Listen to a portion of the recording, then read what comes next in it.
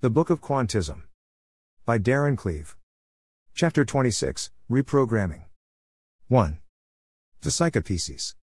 It was long ago when the elders used the Vesica-Pisces, the mutual area created by two intersecting circles, to symbolize the connection between the physical and spiritual realms.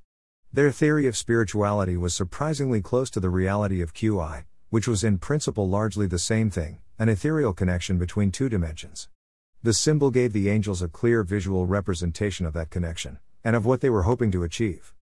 Identifying the objective was a good first step, but they still had to discover how to get there, and then undertake the challenge of initiating contact with an entity they knew nothing about, and could only assume existed. All in the hope of gaining rewards that were neither clear nor certain. Miraculously, they succeeded. 2. How? The UCC knows that all creatures begin with a basic capacity for Qi, and then gradually lose it. Somehow, the seraphim have regained the ability and transitioned to Ultra-Sentience. The UCC wants to know how. It knows that communication can only take place in the absolute present moment, so it must assume the loss and recovery of Qi has something to do with the relationship between the absolute present moment and the minuscule window of sentient consciousness. But how did the seraphim regain the ability? And how involved in that process was the devil? Although its name, the devil, is unique to the seraphim, the persona itself is no different to that of every other sentient species throughout the universe, a one-dimensional representation of an egocentric personality, driven by the primary instincts and focused on survival and procreation, to the point of obsession. The UCC has always assumed the egocentric persona was purposefully blocking Qi. The angels thought the devil's incessant chatter simply made it impossible to focus the mind, but new evidence is suggesting neither hypotheses are entirely correct. It has been the egocentric persona blocking Qi, but only partially in the way the either party has imagined. In fact, its negative influence has never been malicious or intentional. 3. Astounding discovery. The UCC has made an astounding discovery. Although it had assumed the emergence of a second passive persona was entirely unique to the seraphim, it appears that isn't true, only the way they have dealt with it is different. It seems that all cases of expanding intelligence eventually develop an appreciation of rationality, which plants the seed of a second passive persona. As that second persona develops, it begins to question the devil. Being challenged sends the devil into overdrive. It instinctively turns belligerent and attacks the passive persona with a relentless bombardment of digressive interventions that prevents any hope of it becoming established. There is a twofold effect. Its endless tirade of suspicion, mistrust, scheming and assumption stops the second persona from flourishing, but the trauma also triggers the onset of socio-insanity and initiates the eventual downfall of the species. 4. Exceptionally determined. The angels have broken the pattern.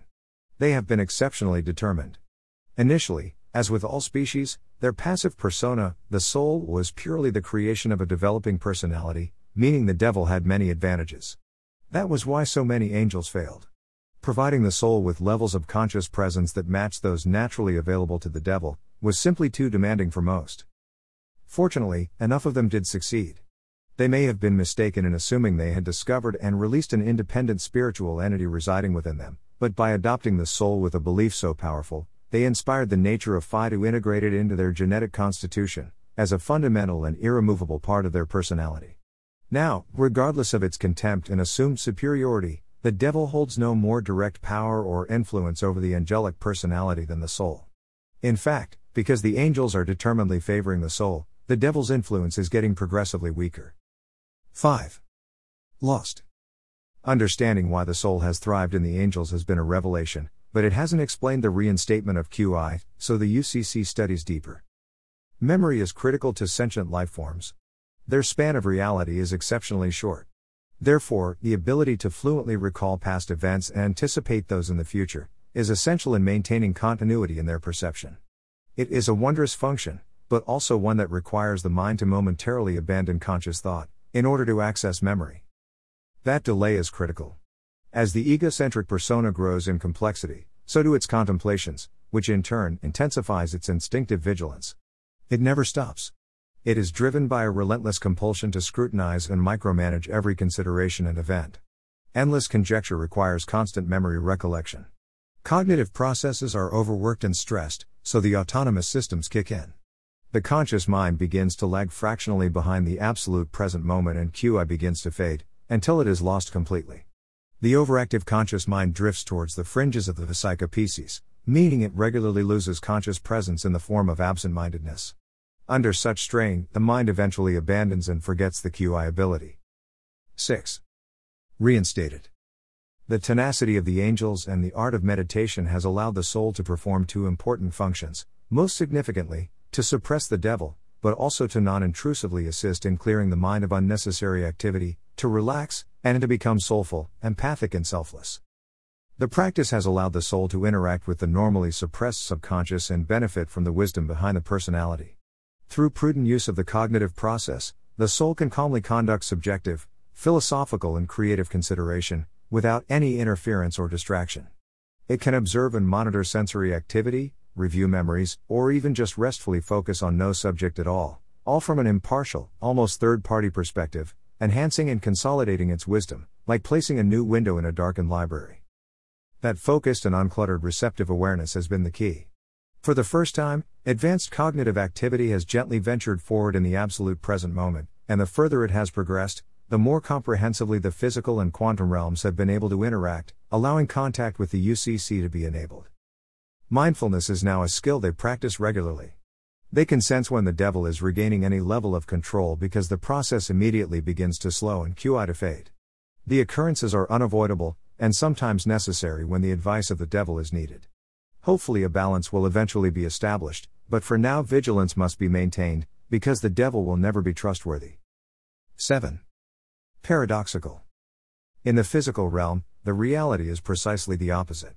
Egocentric thinking is impulsive and instinctive, which may be irrational but happens quickly. Mindful thinking is more reasonable, but the additional consideration causes a delay. Under normal circumstances, both styles have advantages, and work together well, but the transition to ultra-sentience requires high levels of mindfulness to maintain longer periods in the absolute present moment, and that undoubtedly requires a soulful disposition. 8. Proposing change. What the UCC has learned has given it fresh ideas. The relationship between itself and the new Yahweh is different to how it had been with the previous Yahweh. He is a good angel, but he is younger, his mind is just slightly less refined, and slightly more susceptible to the devil's influence, often impulsive and prone to agitation. The bond the UCC shared with the previous Yahweh had been special. Nevertheless, the UCC likes the new Yahweh, and they get on well enough. They are both aware that population numbers are going to be an issue in the course of survival. The majority of them are middle-aged to old, and although there are younger people, including children, only a small number of them are suitable for procreation, and of those, even a smaller number have ideally compatible DNA. When combined with what are comfortable but unnatural living conditions, the worrisome issues make their long-term chances of survival seem in desperate jeopardy. 9. Positive aspect. There is one positive aspect of the limited population. It is presenting the UCC with a wonderfully unique opportunity. Not only does the UCC have at its disposal the most advanced species it has ever encountered, but it has them contained, and in manageable numbers. Even better, they are in communication and the UCC has their full cooperation. During a private conversation with the Yahweh, the UCC suggests making some subtle changes to their DNA genome, that in consideration of the situation, will prove beneficial. It is an unusual request for the UCC to make. Previously, it has just done whatever it has considered necessary, but now it has a relationship with the angels, it feels obliged to get their permission before making any alteration to their physical constitution or spiritual state. The Yahweh is understandably concerned, so the UCC explains about the deeply ingrained primary instincts. It details the way they have changed within the angels and explains what additional functions it would like to add. Logistically, because there are now less than 200 of them, even though the task of making genetic modifications will still be enormous, it will not be impossible, and there will be no risk of contamination from external DNA. The process will be subtle. As with all organisms, when the seraphim bear offspring, new unique DNA is created by combining the DNA of the parents. That is how it has always been throughout the entire universe. Here, within this isolated population, is an opportunity for the UCC to intervene and fundamentally modify that process. Even in such controlled circumstances, any foundational alterations are sure to attract the attention of the Nature of Phi, but if they are done correctly and are clearly beneficial, the Nature of Phi will hopefully adopt them as an evolutionary increment, meaning it will take only a couple of generations to fully implement a complete divergence. If it exists at all, the working relationship between the UCC and the nature of Phi is a difficult one, unspoken and unacknowledged. Nevertheless, they both play a part. The nature of Phi may ultimately dictate and manage all genetic and evolutionary refinements, but it is largely reactive, and rarely inclined to instigate creative change. It is usually the UCC that conducts creative changes for the nature of Phi to accept, adopt and refine. Steps have already been previously taken to ensure that evolving design and instinctive behavioral data are added to the genome of each new generation, but much of the process is still random, unreliable, and imprecise. It works, but it could be better. The UCC wants to improve the efficiency of inherent data. Not to the point of making offspring into clones of their parents, in fact, just the opposite. It's important that new individuals are exactly that, individual. The UCC just wants to revise the quality, content, and consistency of the genetic information involved. The UCC wants the inherited ancestral information to be more than just practical. It would like to add elements of inherent character, along with some emotional, spiritual, and empathic tendencies. In essence, the UCC wants to refine the process closer to what the angels have always wanted the soul to be, an inherent seed of character that will become more than just a randomly developed persona. A substantial foundation of ancestral knowledge and awareness upon which the soul can be built. It will help families to develop stronger bonds and greater continuity, reducing the currently high probability of offspring being genetically similar, but psychologically antithetical to their parents, a situation that, if alleviated, would improve what are already difficult social circumstances. 10. Genetic modification. There is no doubt, the existing primary instincts have been immensely successful in driving the propagation of all organisms, so they must not be damaged or disturbed. Nevertheless, the seraphim have demonstrated how, when advanced organisms reach a certain evolutionary stage, the simplicity of those instincts becomes a restrictive problem. The current situation will allow the UCC to upgrade the primary instincts of an entire species, under safe, controlled, and uncontaminated circumstances. The additional content being proposed by the UCC is uncomplicated. Just a few subtle elements of their parents' characteristic, creative and empathic tendencies. It will be a benign intervention. The addition will be relatively simple, but it will be significant. Discussions are undertaken. The UCC assures the angels that the changes will be minuscule and undetectable by the angels themselves. So, on the understanding that the precise details are agreed before proceeding, the Yahweh approves the project. 11. Implementation. The most logical time to intervene is at the moment of conception. So, one embryo at a time, the UCC begins its program of change, making instructional changes at the very root of the genome, when the embryo is in its most fundamental state. The changes are undetectable from the perspective of the physical realm, but their significance will become apparent as the generations progress. The newly added code will add supplementary data to the DNA, but most significantly, it will add a new element to the primary instincts, remorse. The UCC and the Yahweh had considered pacifism, but the UCC had feared that aversion to hostility might compromise the instinct for survival and dominance. It would be too risky to reduce the readiness to perform a malicious act should the need occur, so, the capacity for bellicosity is being retained, but now, any such act will be followed by the sufferance of guilt and remorse. It is a necessary compromise. Now, the compulsion to consider the emotional consequences of their actions will not be dependent solely on self-discipline, it will be unavoidably instinctive.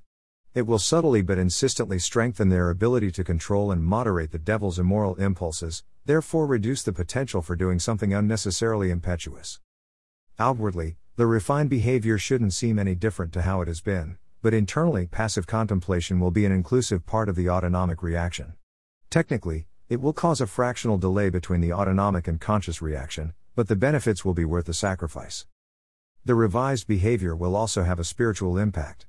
It will cause the committing of immoral acts to create unwelcome karmic disharmony, which, in turn, will unbalance the chakras and disturb the parasympathetic state, noticeably reducing overall contentment and spiritual resonance. Immorality will become naturally repulsive, therefore instinctively avoided. If the UCC's actions go to plan, the nature of Phi will detect the benefits of remorse and incorporate the refinements into the evolutionary process. 12. A revised soul. As the new, evolved angels slowly emerge, the UCC can see the nature of Phi as embracing the change, and accepting it as a positive improvement, taking the angels fractionally closer to golden ratio of perfection. The project has worked. The angels are happy. Their offspring now have a strong instinct to survive that is balanced by an equally instinctive sense of morality. Maintaining positive behavior had previously required vigilant discipline, but is now occurring naturally. The personality can still be corrupted, of course, because the egotistical devil is still there, but the sympathetic soul is inherently stronger. The care and consideration their ancestors strove for generations to develop is now a fundamental tendency. Additionally, the new inherent characteristics are already ensuring behavioral continuity and improving family unity, with offspring regularly sharing more traits and interests with their parents. The UCC takes great pleasure in conveying to the angels their soul is truly inherent. It is still not eternal, but it has a spiritual connection via QI, so it is a step in the right direction. It provides an incorruptible foundation upon which they can build their own unique personality, and with each generation, the nature of Phi will continue to refine it ever closer to perfection. The angels still consider the UCC to be their God. The reformed soul is indeed a gift, but the UCC is not yet accepting the title of God, because it does not yet feel it accurately fulfills the angelic definition. 13. Further plans. The UCC has not yet finished. It has not forgotten the sudden death of its friend. It had been a devastating blow, and ever since, the UCC has been wondering how it might prevent a similar tragedy happening again in the future. The longevity of physical form is obviously finite, but the concept of spirituality has been intriguing the UCC for some time. Rather ironically, it has been while watching the faraway demon youths, indulging in periods of escapism from the madness that is now their reality, that the UCC has formed a very promising idea. End of chapter 26. The Book of Quantism. By Darren Cleave.